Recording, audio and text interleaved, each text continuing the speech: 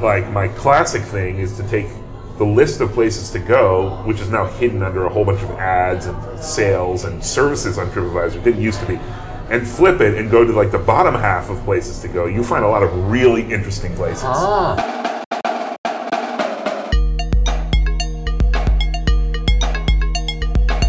Welcome to Deviate with Rolf Potts. Today, as part of my ongoing series of interviews with people I quote in my new book, The Vagabond's Way, I talk with New York Times travel writer Seth Kugel, whose 2018 book, Rediscovering Travel, is quoted in several sections of my new book. Together, we talk about how commercial travel writing can never truly evoke the ragged spontaneity and fluidity of vagabonding travel. We talk about the way services like Airbnb can make entire neighborhoods of popular tourist cities feel less like themselves. We talk about how to travel to places where you don't fully know the language and local people often don't speak English, places like Sao Paulo, Brazil, where Seth lives for part of each year. We talk about the merits of going to places that haven't been covered by travel media or crowdsourced travel websites, and how risking being a fool in a new place can help you to get to know it in a more intimate and open-hearted way.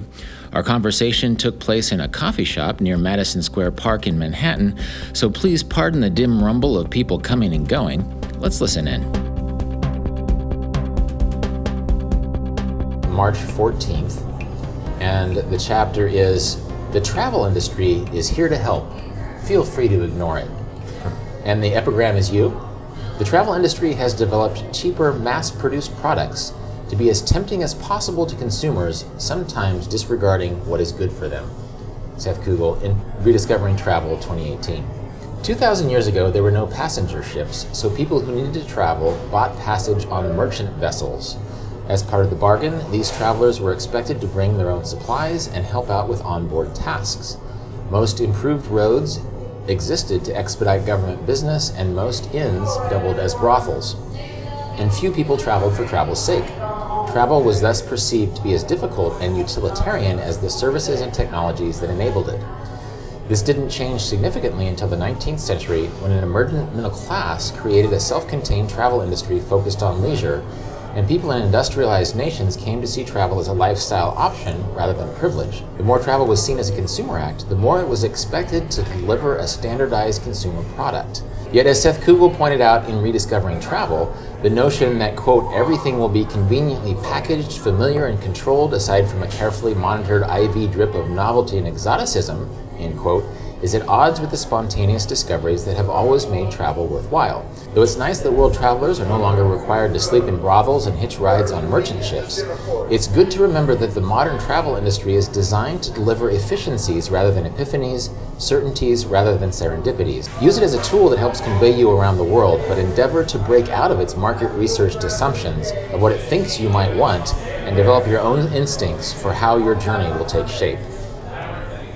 So I think one thing I enjoyed about your book was you, as a person who writes about the travel industry, sort of had a perspective on that travel industry, and you saw how it shaped the assumptions we went into Journeys for.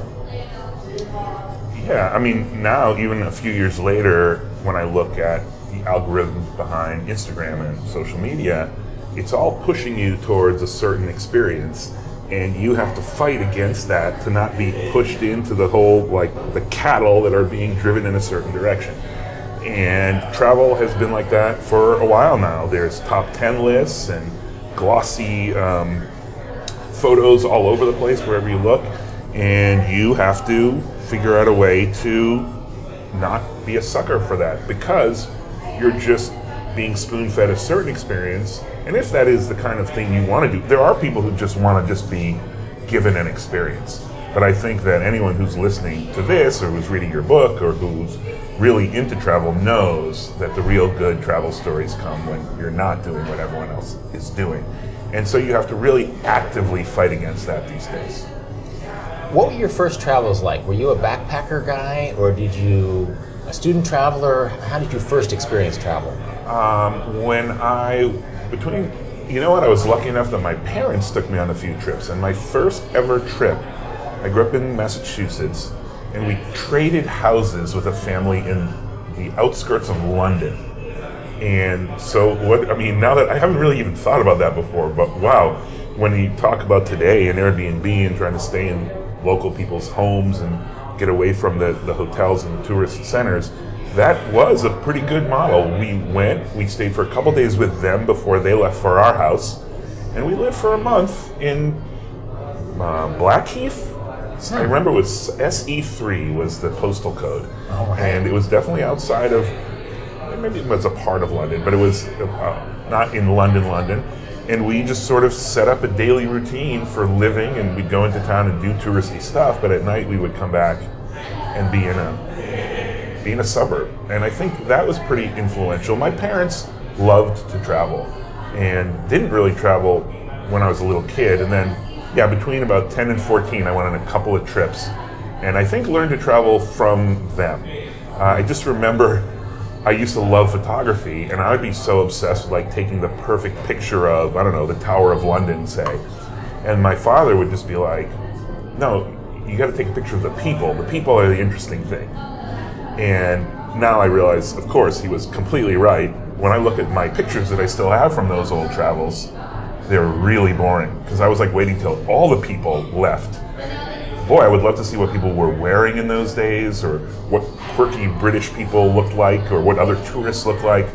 But so I did travel in college. That was when I first traveled on my own. I did a semester in Paris, lived with a French family and did a semester in Paris, and then did the Eurail Pass kind of a thing. So backpacking, not literally. I don't think maybe I did have a backpack. I don't even remember. But that sort of thing. And then after college, my real main travel experiences were visiting the families of the students I taught in New York City. So I had mostly Dominican students from the Dominican Republic. And for the next few years, like age 22 to 26 or 27, I mostly went to Latin America and mostly to the Dominican Republic, and like looked up my students' grandparents and often stayed with them. Yeah, there's actually a chapter in this book that uses the example of my sister, who goes to Moldova. Why? Well, one of her students was Moldovan. Great. She teaches university English, and nobody goes to Moldova. Nobody flies across an ocean to visit Moldova. But that was a lens that sort of goes beyond these assumptions that the travel industry convinces us that we want.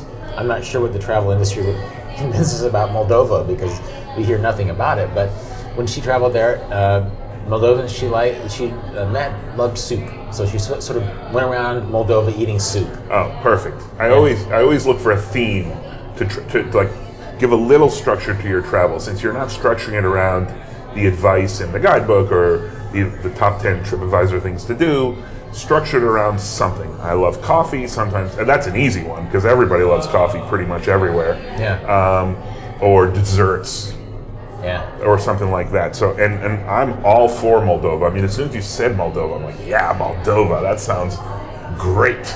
I think it's right next to Ukraine, actually, right? Yeah. I remember the last thing I read about it was that there were Ukrainian refugees coming into Moldova. It's right next to the Ukraine, but it's culturally more Russian than Ukraine. And in fact, there's a part of Moldova which is called Transnistria. It's like a pseudo-independent country, right? Yeah, and I think they still use Soviet money, or at least they have recently. Whoa, that's amazing. So there's another place to put on your list. I went to a semi-controversially autonomous place, which is Karabakh, I think. Yeah, it's in, out by it's either Armenia or Azerbaijan, depending on what side you're on. And I went when it was controlled by Armenia, and some Armenian friends I had made took me there, and as a result, I'm banned from Azerbaijan for life. Whoa. And I didn't really realize what I was stepping into. Yeah. But anything like that, I want to go. Yeah.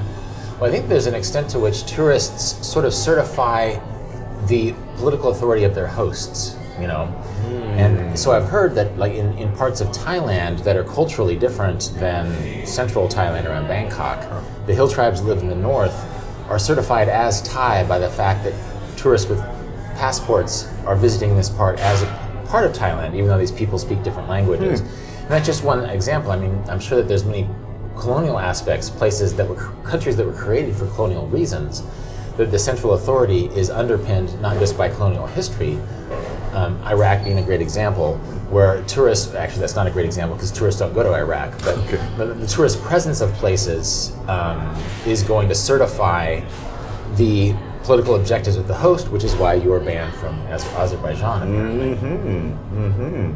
So I think it's interesting that you had such a direct hospitality relationship with your early travels, that it was a home exchange and then visiting your students, because the tourist industry is sort of a corporatization of hospitality. It's sort of taking what used to exist at the level of hospitality and making it more consumable, like creating comforts and familiarities that don't require personal relationships.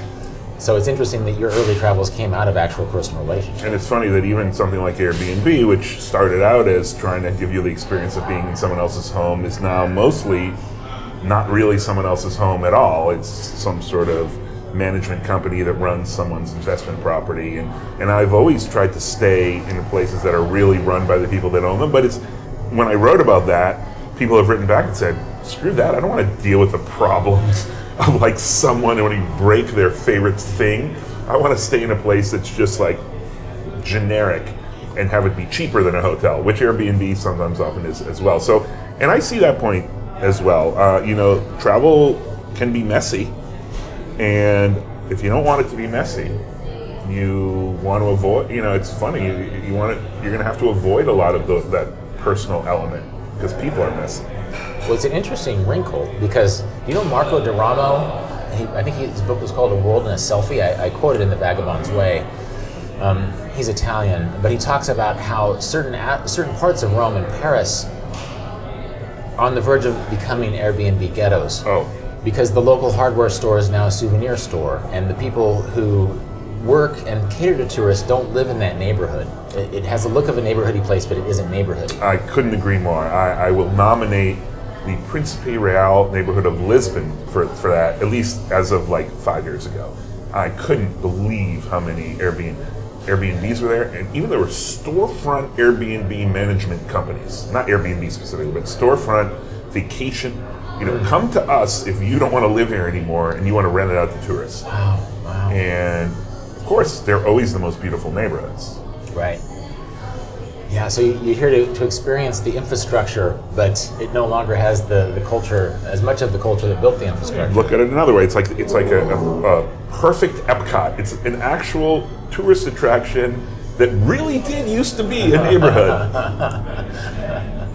Yeah, and I think this happens at many levels. It's not just Lisbon and Rome and Paris, because I'm from Wichita, my wife is from rural Kansas, and when we were spending the night there, I wanted to get an Airbnb in this neighborhood, which is a famous part of the Douglas district. They used to drive cattle down the street, and then it became a business district. And when Allen Ginsberg came through and wrote Wichita Vortex Sutra, he stayed within a few blocks of where we were staying.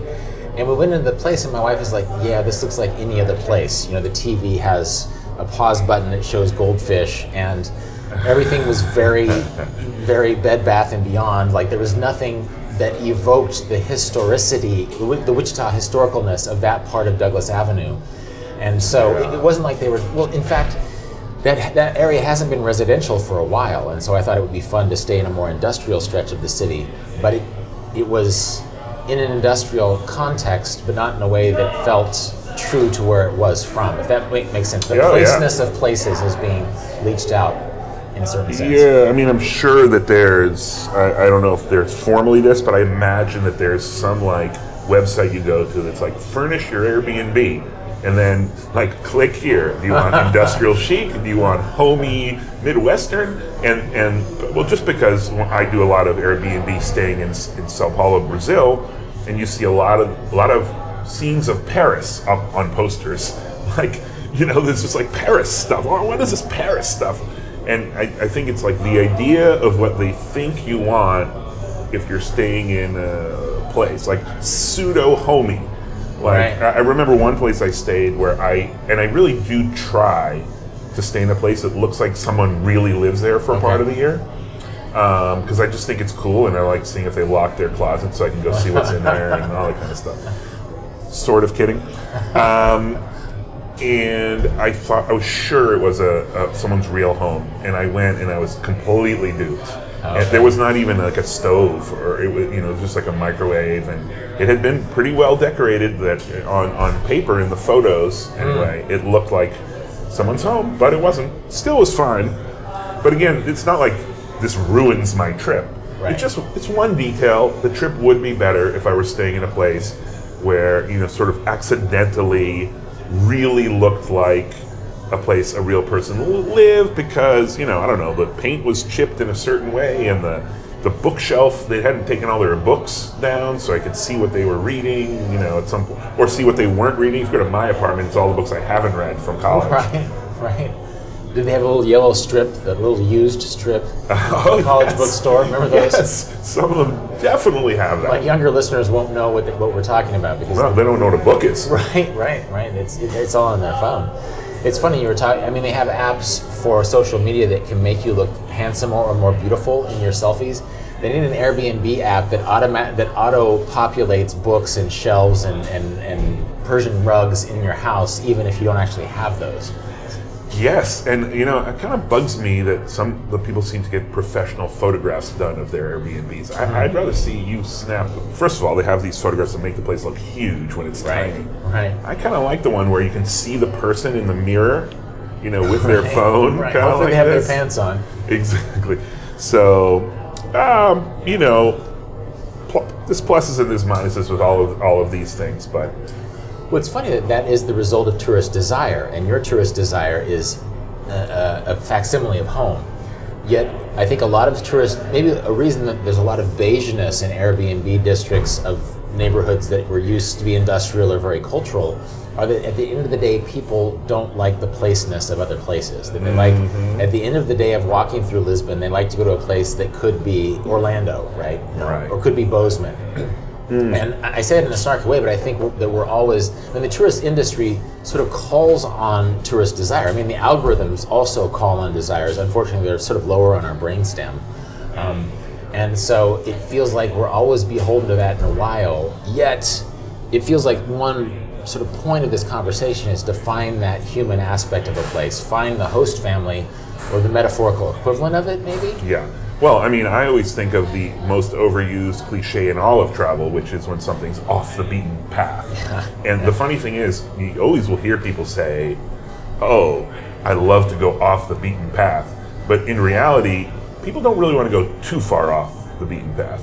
Yeah. Because then you start eating raw liver and, staying in very uncomfortable places for your own sort of set of standards. And, I think that people really want to be just slightly off the beaten path, in that they're on the path beaten by slightly more adventurous travelers instead of going really far out, because that involves risk. I think one of the big problems with travel, which is great if you have 6 months or a year to travel, but most people don't, is that people really need their travel experience to be great. And to have it be really great, you need to take some risks that risk it being terrible. Ooh, that's good. That makes sense. That's good. Yeah, I mean, if you have a week, Americans are screwed. So many people go on week-long vacations, and I remember when my book came out, I remember giving a talk and saying, hey, this is what I did here, and this is what I did there, and look how well it worked out. I took a chance, I went the other direction, I spoke to a stranger, and someone came up to me afterwards like, I love this, it's totally my philosophy, but I get 2 weeks off a year, and I'm taking my wife and kids, and it's really got to be perfect. But of course, it's not going to be perfect. It's going to be like a controlled perfect, which is fine, I get it. I tell people like that to take 1 or 2 days and try to have an adventure. Yeah. I think it's perfect is sort of a Yelp review perfect. We sort of treat a destination as if it was a pair of sneakers or a nice handbag or something. And, thinking that travel is something you can be disappointed by is sort of superimposing the Yelp attitude, the consumer attitude to a place. It's funny, I'm curious to know about, since you stay for long periods of time in Brazil, if that gives you a perspective on the short-term tourism experience, because in The Vagabond's Way, I quote the novelist Nancy Mitford, I think her name is Nancy Mitford, she based herself in Venice after World War II, and she sort of talked about how the tourists do talk about getting off the beaten trail, but she saw them, and that trail is so deep that 2 blocks in either direction, there's no other tourists, that as a temporary local, she was able to see that short-term tourism from the outside and hear both the idiosyncrasies of its rhetoric and sort of see the reflexive habits Have you seen this from the outside, or is Sao Paulo not enough of a tourist city? I mean, it's not that big of a tourist city, but there are definitely standard touristy places to go, and of course you see it. I mean, you can't really avoid it. Brazil has another problem, which is that not that many people speak such good English. So once you get off the beaten path, so to speak, Right. You're going to confront a language barrier, and that's really off-putting to some people. And I don't think it should be. To some travelers. To some travelers. Yeah. And I think that it doesn't have to be. You can get along, but it's very nerve-wracking if you're not quite sure, whether you're going to be able to communicate with someone. It takes a lot of courage and a lot of extroversion, if that's extrovertedness. And I think you can do it, and people don't do it. And also, Brazil has a reputation of being a little dangerous, so you don't want to go straight too far off the tourist trail either. So it's a mixed bag, but there's plenty of places you can go. You just need a little bit of advice. You need someone to say yes or no. You can or cannot go to that neighborhood. But sure, people, and in Rio, it sort of suffers from the same problem. Rio is even more dangerous than Sao Paulo for tourists, and so you want people to be adventurous, but you want them to check to make sure where they're going is not going to get them into trouble. So safety, there's a real issue with safety, obviously, but I think some people look at a place and they say, well, I don't know if that's safe, and what they really mean is, I don't know if I'm going to feel comfortable getting out of my shell and being extroverted and trying to speak as well as I can in a foreign language, or trying to speak some basic English. People are places are socially risky. There are other places that literally are risky that you don't want to go to. Right. Yeah, I guess social risks are important risks to take, and one of my early travel tools that has come in handy is something I learned teaching English as a foreign language in Korea. I learned to speak slowly and simply and sort of realize how people with very limited English hear it and how they say it, and it made me much braver in my interactions with non-native speakers. People can be very bad at speaking English with people who don't speak English, and it's sort of, you've had obviously the direct experience with that. I think I've had a lot of indirect experience with just trial and error, or I've had the experience of learning other languages and realizing, why can I understand this one person speaking Spanish but not this other person? They're doing something on purpose. They're using, they're code switching. They're helping me right. They're helping me by using simpler language and speaking more slowly. And you gotta learn to do that, because you can really communicate with just about anyone. I mean, my favorite example is just meeting this Turkish family where nobody spoke English.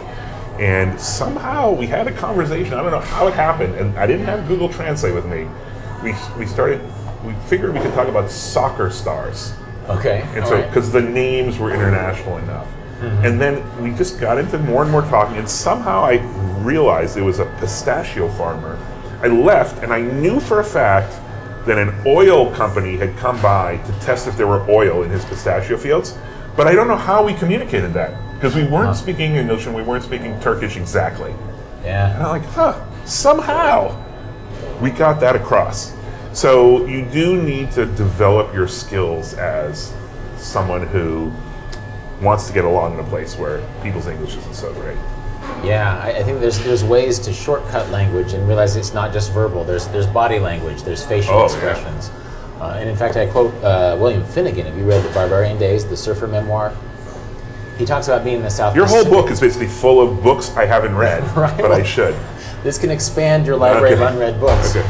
But he sort of talks about the head tilt position in Fiji, I think, has it's like that cliche about 60 words for snow in northern regions, that basically you sort of express your interest in the topic by the tilt of your head, and the head tilt in this part of the South Pacific has a richness that body language doesn't in other parts of the world, and it helps you sort of understand the intensity, if not the content of the conversation. I love that. Yeah. I love it. Never heard of that before. I'm going to definitely look that up. It's fascinating.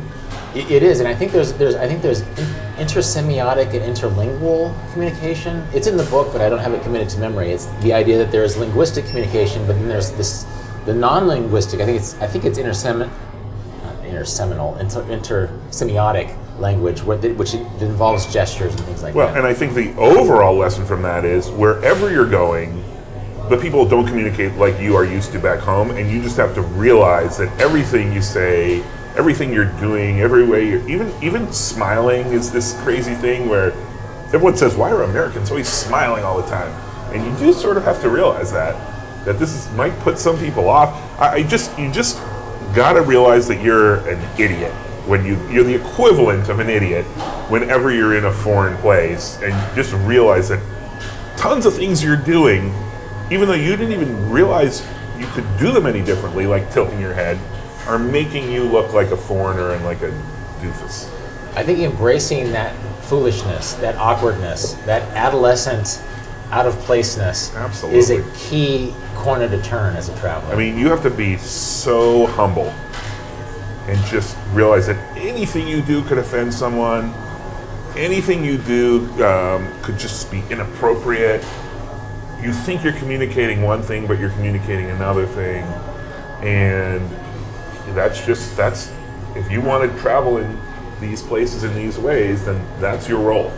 I think this is a key thing to remember in the social media era, where we sort of perform a certain kind of perfection. We don't want to seem like someone who's being offensive or making mistakes. We sort of split hairs on what exactly is offensive in this performative cyber way, that when in fact being out of place and being a fool and maybe being a little bit offensive sometimes is what gets you into a culture in a way that goes beyond what you're looking at on your phone. Well, yeah, well, first of all, you definitely have to abandon all of the splitting hairs over meaning that exists back home and just go far more general. Yeah. I'm curious that, like, I first found your work in the New York Times, and there's a level at which there has to be a generalized depiction of travel for the Times audience that might only have a few days, or might be traveling with kids, or might actually be looking for recommendations. And you can't literally say, just go be a fool, just find a local host family. How have you balanced that part of your writing life with how you really like to travel, and has that ever been a challenge? Well, it's always been a challenge, and a lot of the challenge is at the level of between me and the editors, who I'd like to go just do whatever and write about what happened. Yeah. And I realize that I can't exactly do that, but along the margins, it's me kind of versus the editors, not in a bad way, but I try to push it a little further and they push it a little back because they know what the readers need. I kind of count on them to guide me, and if I get told 8 straight articles that I need to give more prices and like a few different options for hotels, well then I need to do that. But I've always tried to sort of, I guess, lead by example in a way. Like I always try to have some parts of the story that are being a little bit more adventurous, some parts of the story that are interacting with people. And luckily when I did the Frugal Traveler column, which was a first-person column, I did have a lot of independence in what I did once I got to a place. That said, you still need to fill it with tips on here's a restaurant and here's what this museum is like. I was trying to, in between the lines, show the way I like to travel. And obviously not everyone agrees with me. So it's kind of a take it or leave it kind of a thing. Like, cool, you got a good story, you got some tips. If you also want to take in the sort of this is the way I travel, fine. If you don't, if it's not your thing, no problem at all. And a lot of people would say to me, boy, I really loved your article. I would never do that. Right. But I did love it. And I did do a few, and also there's times, so you do a good story on Naples and you give a lot of great advice, but then I did about 3 or 4 stories over like 5 or 6 years where I literally went to places where there was nothing and just waited to see what would happen. Well, there was nothing towns gotcha. In terms of tourist literally landmarks. speaking, I did a couple, but the one that I definitely remember, and I use it in my book also, but I just got off the train in Hungary at a town where I made sure before I got off there was nothing on TripAdvisor in this town. Like literally, TripAdvisor did not know about this town. And it was like 30,000 people or something, just to see like what would happen. I didn't even know where I was going to stay, anything like that. And it was pretty fun. And so I wrote about that. I got that article in. Right. But then, of course, the next few articles have to be on like Budapest and Right. how to stay for cheap in Budapest, which is also something, I also did write about cheaper travel. And it does traveling on a budget does force you to forego some of those sort of obviously luxuries, but also sort of the ease of following what the travel world has set out for you. Yeah. Because, I don't know, if you're in China and you end up on a ferry boat with a whole bunch of Chinese people, you're not experiencing the tourist experience, that's for sure. Right.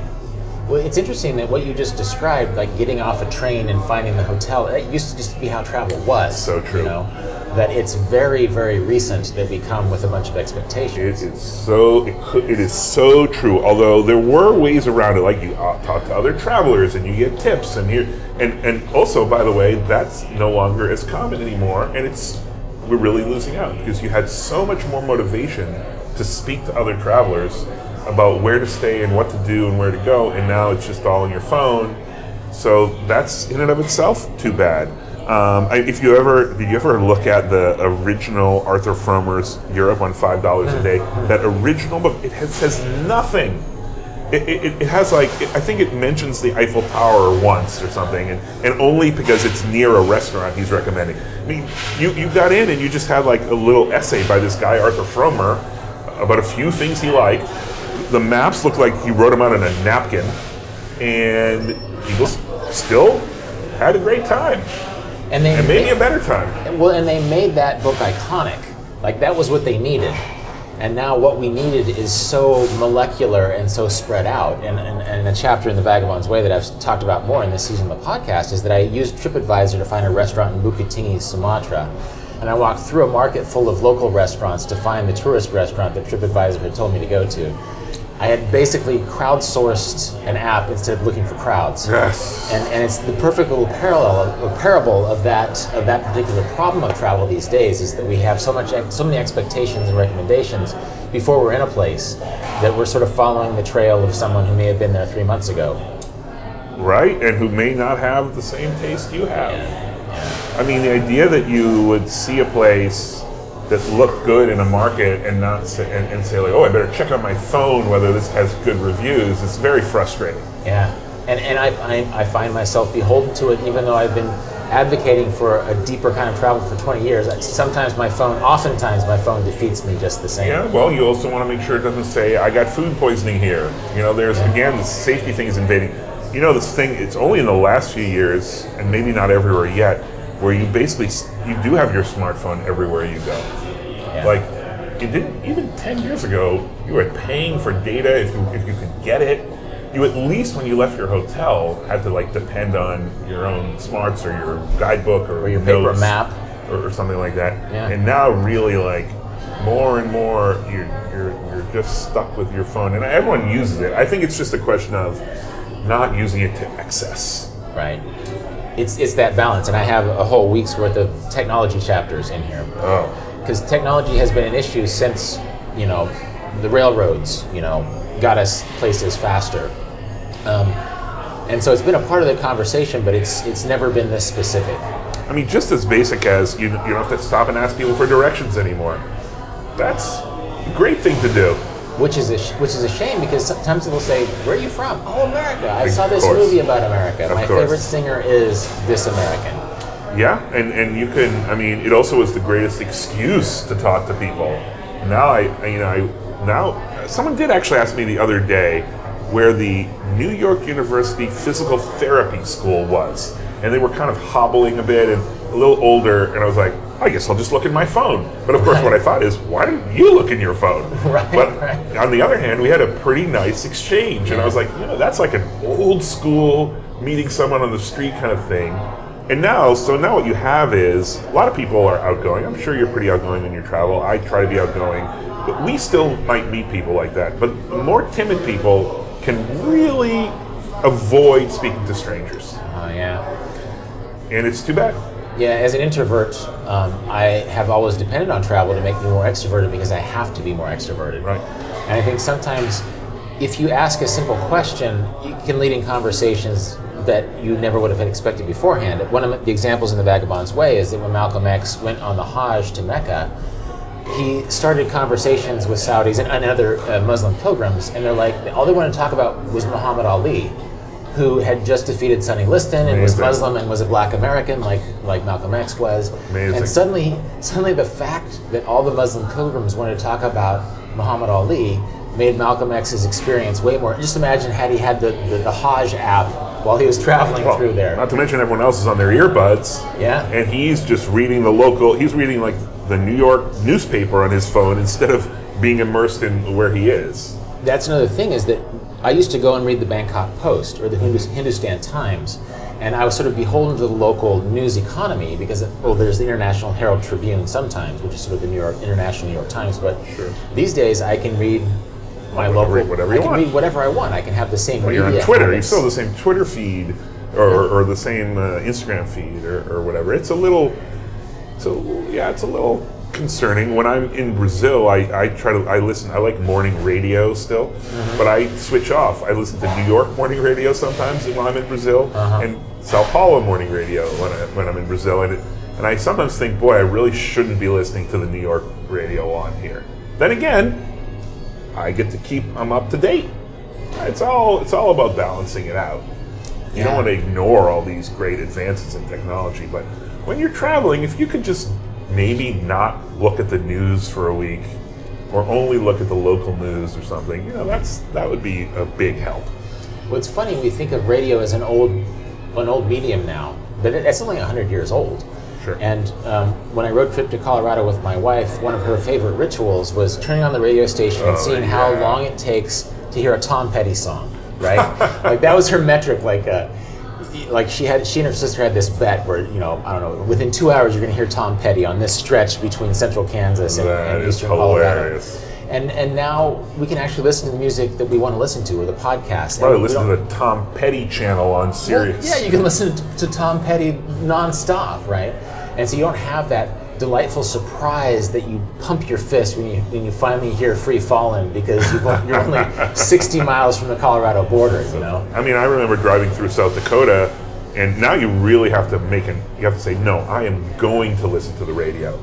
And I tuned into on one of the Native American one of the reservations had a radio station. They were talking about like political issues, and like dealing with Washington and the Bureau of Indian Affairs or whatever it's called. It's like, whoa, this is pretty interesting. Yeah. And I suppose I could like look for a podcast. I could have like looked for a local podcast or something. It would be great to have because the radio is not as good as it used to be. Now the good stuff's all on podcasts, but boy, it would be great to like look up local podcasts. That would be a great service.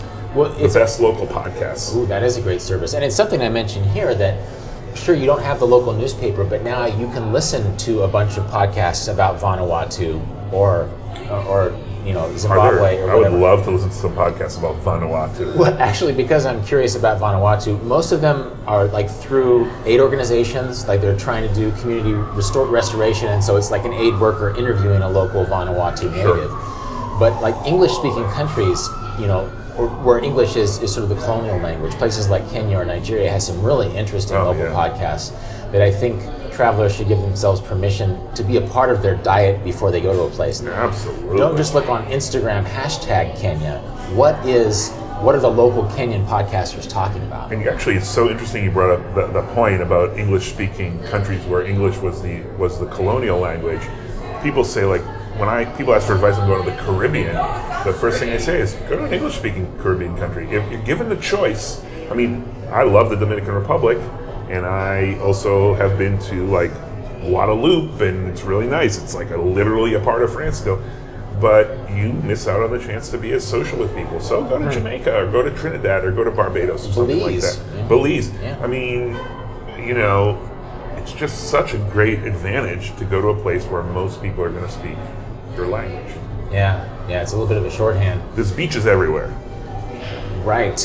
And that's a whole other can of worms, just the beachness.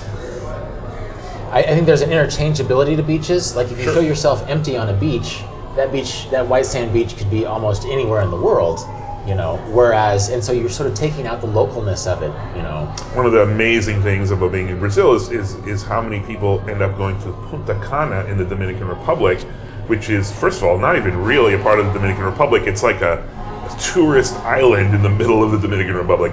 And They're coming from Brazil, which has amazing beaches. Whatever the marketing trick was to get Brazilians to fly like 7 hours to go to beach in Punta Cana. I'm saying the exact opposite. You have a chance to go to Punta Cana. No, go to a place in Jamaica. If you get bored of the beach, go talk to people. Yeah, that's a great thing. Actually, that's almost worth investigating. I would read that story to find out who lured a bunch of Brazilians to Punta Cana, a place that I have actually been, because tourists end up getting herded to that place. And I think a lot of tourist assumptions are filtered through sort of what we assume people want to see there, which leads me to another part where I quote you in the book. Oh. And I think I won't read the whole chapter. I'll just read a part of it. It's from the February 11th chapter, and it is avoid making travel choices based on what is, quote, trendy. It's one of my favorite parts of your book. A central problem here, in addition to the causal loop wherein destinations deemed fashionable attract a disproportionate number of tourists fixated on fashion, is that the methodologies used in declaring a place trendy invariably betray baked-in media prejudices. In Rediscovering Travel, Seth Kugel observed that the travel media tends to promote the same kinds of boutique hotels, microbreweries, and gentrified beachfronts one might find in hipster-oriented districts of one's own city. Why fly 15 hours from New York to Johannesburg to see a South African version of Brooklyn, he wrote. To me, the only reason to know what destinations are, quote, hot is to avoid them. That could be my favorite section of your book, so let's talk about that. That's a good one. Yeah. I must admit, I do agree with me. Okay, all right. I mean, that's me like 5 years ago, but I definitely still agree. Yeah, I mean, it just drives me nuts. I think also in the book, I made like a fake. There used to be this New York Times feature called, I think, Surfacing, where they would talk about a fashionable neighborhood in a city that's worth visiting, and I made like a fake one where I just combined a whole bunch of the other ones because they all sound exactly the same. And, you know, we all seek, like, weirdly, we like the familiar, but we want it to be just a slightly different, and we'd like to say, oh, look, here I am in Oslo having an espresso, you know, and staying in a boutique hotel nearby with local art in it. So, I mean, literally when people call me to do interviews, and I don't know who they are and what it's going to be about, I say the one thing I will not do is tell you what's hot in travel this season. Like, don't ask me what's a good destination to go to this year. Oh my God. It's like there's no right answer to that at all. I mean, maybe you go to Qatar for the World Cup because it's 2022 or something. But aside from major events, avoid maybe it's cheaper okay. Here's another one. If the exchange rate is good, that's a good reason to go somewhere because you can get more out of it. But there's no reason to go to a place because they have the artisanal beer scene is better now than it was before. You should have gone before when you could have had the real beer that they used to make before they started making double American IPA, American pale ales or whatever. Well, there's regional American versions of this too. Like, I've read articles that basically say, you may think Kansas is a scary red state, but Topeka has some great microbrews. And it's like, well, Topeka has some other interesting things too. Could not agree more. And the small towns around Topeka have interesting things that have nothing to do with microbrews, but everything to do with the fact that they grow some interesting food there. And there's some interesting, you know, you went farm to table, this is where the farms are, you know. I could not agree more. I definitely. I mean, I'm trying to remember my trip to Kansas. I'm sure it would be embarrassing for you to read it, but I did drive. I did do this trip where I, instead of going the East Coast to the West Coast, like a road trip, I went from Baton Rouge to Fargo. Okay. And I did the 90-degree turned American road trip, going straight through the middle, because I realized basically all the states I had never been to were basically that road. Did you go to a rodeo in Kansas? Oh, I went to a state fair. Okay. Which is my first state fair ever. I'm not state fair, sorry. County fair. Yeah. And I love county fairs now, and it was great. And the kids, I'm like, what are these kids doing, walking these cows and pigs around? I'm like, what are you doing? And then I realized this is like a huge thing that they're, they've raised these animals, and now they're auctioning them off. and It's 4-H. It's 4-H. It's 4-H, like, and it's everywhere. It's Yeah. even in New York State, which Yeah. I would, of course, I don't know why I wouldn't have known that. But I had a great time. I went to, I ended up seeing a performance of The Wizard of Oz in a local playhouse, which was kind of funny because it's Kansas? In Kansas. Okay, wow. It's a little meta. Right? And that was just weird. And I feel like I went to a coal mining museum. Yeah, that's in southeastern. That's in southeastern Kansas. Yeah. There's a giant abandoned coal scoop called Big Brutus. Oh, I feel like there was a lot of fried chicken involved. Don't you have a fried chicken? Chicken Annie's and Chicken Yeah, Mary's? that's exactly right. I feel like my podcasts always go off on a Kansas tangent, but yes, you went to Chicken Annie's and Chicken Mary's, which are the competing chicken restaurants in Pittsburgh. And weren't they started because those people's husbands were hurt in coal mine accidents and they had to make a living or something like that? This is a long time ago. My details are a little foggy. No, it's good, and I think that shows that you can go past the brew pub angle. You can go sort of the weird local angle. And it's not, I think I often use Kansas as a metaphor for what are you missing about places that you go to, or what are you assuming you should find in places you go to. And now there's brew pubs everywhere, and actually wineries are all over the place too. But what else is there? You know, if you just sit still for a while, what can you see that you hadn't expected to see beforehand? If you love beer, you can go to the brew pub in Kansas. That's a great idea. Yeah. But if you don't really care about beer, why would you go to the brew pub? Because now they have a brew pub. It doesn't really make much Because sense. it becomes a metaphor for a certain Williamsburg sensibility. Absolutely. The fashionable districts of this city are evoked by this, and this. So as a journalist who's looking to recommend for our audience, we're looking ironically for things that they can find in their own neighborhood. Yeah, I remember reading some piece about Puerto Rico, and it was a guy from Brooklyn writing it, and he was like on this adventure in Puerto Rico, and all he did was find places where like every restaurant sounded like it was in Brooklyn, except with Puerto Rican ingredients, and the neighborhood seemed like it was full of hipsters, and I was like, okay, that's a terrible article. Right. That's a terrible article. You've basically just, and I think it actually ended with something like, and as I relaxed on my beach chair, I thought, boy, this feels a lot like home. Right. I'm like, I mean, I was really mocking that article in my book, I think. I think there might be a structural level to the travel writing industry that sort of makes this inevitable a little bit. Because I came into the travel writing world from the dirtbag backpacker world, and my first book, Vagabonding, is sort of about go to a place and figure things out. And so That's a book I've read, by the way. Okay, awesome. But with that mindset, as I was working for institutional travel media, I would come in and say, well, let's talk about skills that can make travelers smart enough to get their own recommendations. And my editor's like, no, we need to figure out, if they go to Kathmandu, we should really tell them where to get an espresso. Yeah. And it's like, why would they want an espresso in Kathmandu? It's just these assumptions, these office-bound assumptions that are sometimes driven by personal sensibilities, but also by knowing what your audience and your advertisers are interested in. Yeah. But at a structural level, that sort of dirtbag wander into a new neighborhood by accident experience isn't really getting communicated very often. I wonder if this is a reason this is kind of an upside of the decline of traditional travel writing. Because, people don't tear articles out of the newspaper anymore for when they're going to Paris or something like that.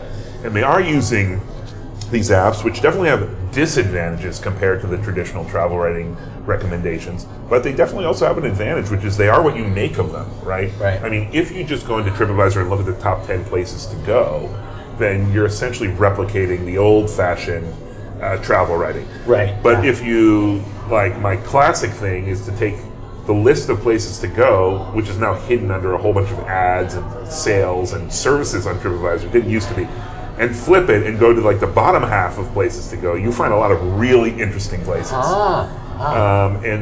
So it's there for you. The data is out there. It's just how you filter it. And if you let other people filter it for you, that stinks. But let me tell you something, like the 1,822nd best place to go in Paris might be pretty cool. I might have to look that up and put it in the show notes. Yeah. 1,802nd place to go in Paris. No, I think sometimes too, we're sort of running to stand still. There's a Red Queen aspect of this because editors had limitations, and they sort of had analysis of what their audience wanted. Well, algorithms are the same way, and algorithms are even more deceitful, and sometimes they find things we want from the low part of our brainstem instead of the more complicated part of our brain.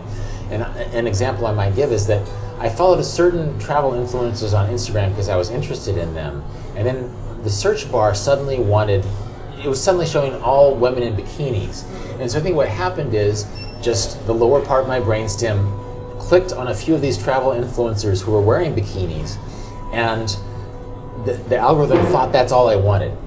They just wanted dude stuff. To be fair, if you randomly tap on things on Instagram, you end up with a screen full of women in bikinis. Really? Pretty sure. Okay. I mean, I've heard people complain about this before. They're like, why? Like, my girlfriend is not liking the fact that on my For You page or whatever it's called in Instagram, why are all these women in bikinis? I literally do not tap on women in bikinis. So, it's the algorithm. Seth, I feel much assuming better a lot of about it things. because I thought maybe the algorithm thought I was a lech or something. And my wife actually looked at the search bar. My wife, who does not use Instagram, and it's like, why is the search bar all women in bikinis? And so I literally had to Google how to clean up your search thing on Instagram. Yeah. I had to sort of press not interested in all the bikini photos just to get it out of my search feed. I don't mind bikinis, I just don't want to see them all the time. But you're totally right that the same thing is happening much more subtly when you're deciding where to travel or what to do in the place you're traveling to.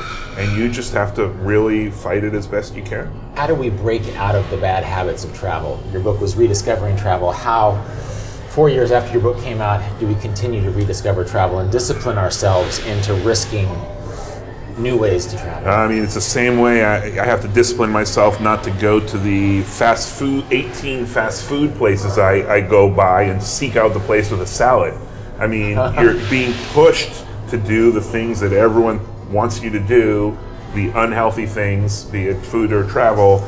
I think one good way to start is just to pick a day of the week or 2 days of your trip. Don't plan anything and just experiment with seeing what happens, going to the 1,000th best place in Istanbul or something like that, or being in Italy and just walking in a random direction and having the first pizza you see instead of the one that's highly rated. Do it for an afternoon or for a day or something like that and see. I bet in many cases people will have the best day. I mean, not every case, because sometimes you'll do nothing, it'll be boring. But if you go around, you're willing to talk to people, maybe you even leave your phone at the hotel or the Airbnb, I bet a third of those people, that'll be the best day of their trip. And then you do it again, and it's another third. And then you finally begin to realize, wow, it really is fun to talk to people, to randomly enter places, and just to let things happen. This has been Deviate with Rolf Potts. More about everything that was just mentioned, including information about Seth Kugel's book, Rediscovering Travel, can be found in the show notes at rolfpotts.com/deviate. And as always, you can contact me with insights or questions at deviate@rolfpotts.com. This episode was produced by Cedar Van Tassel, who also does the theme music. Thanks for listening, and I hope you tune in for future episodes of Deviate with Rolf Potts.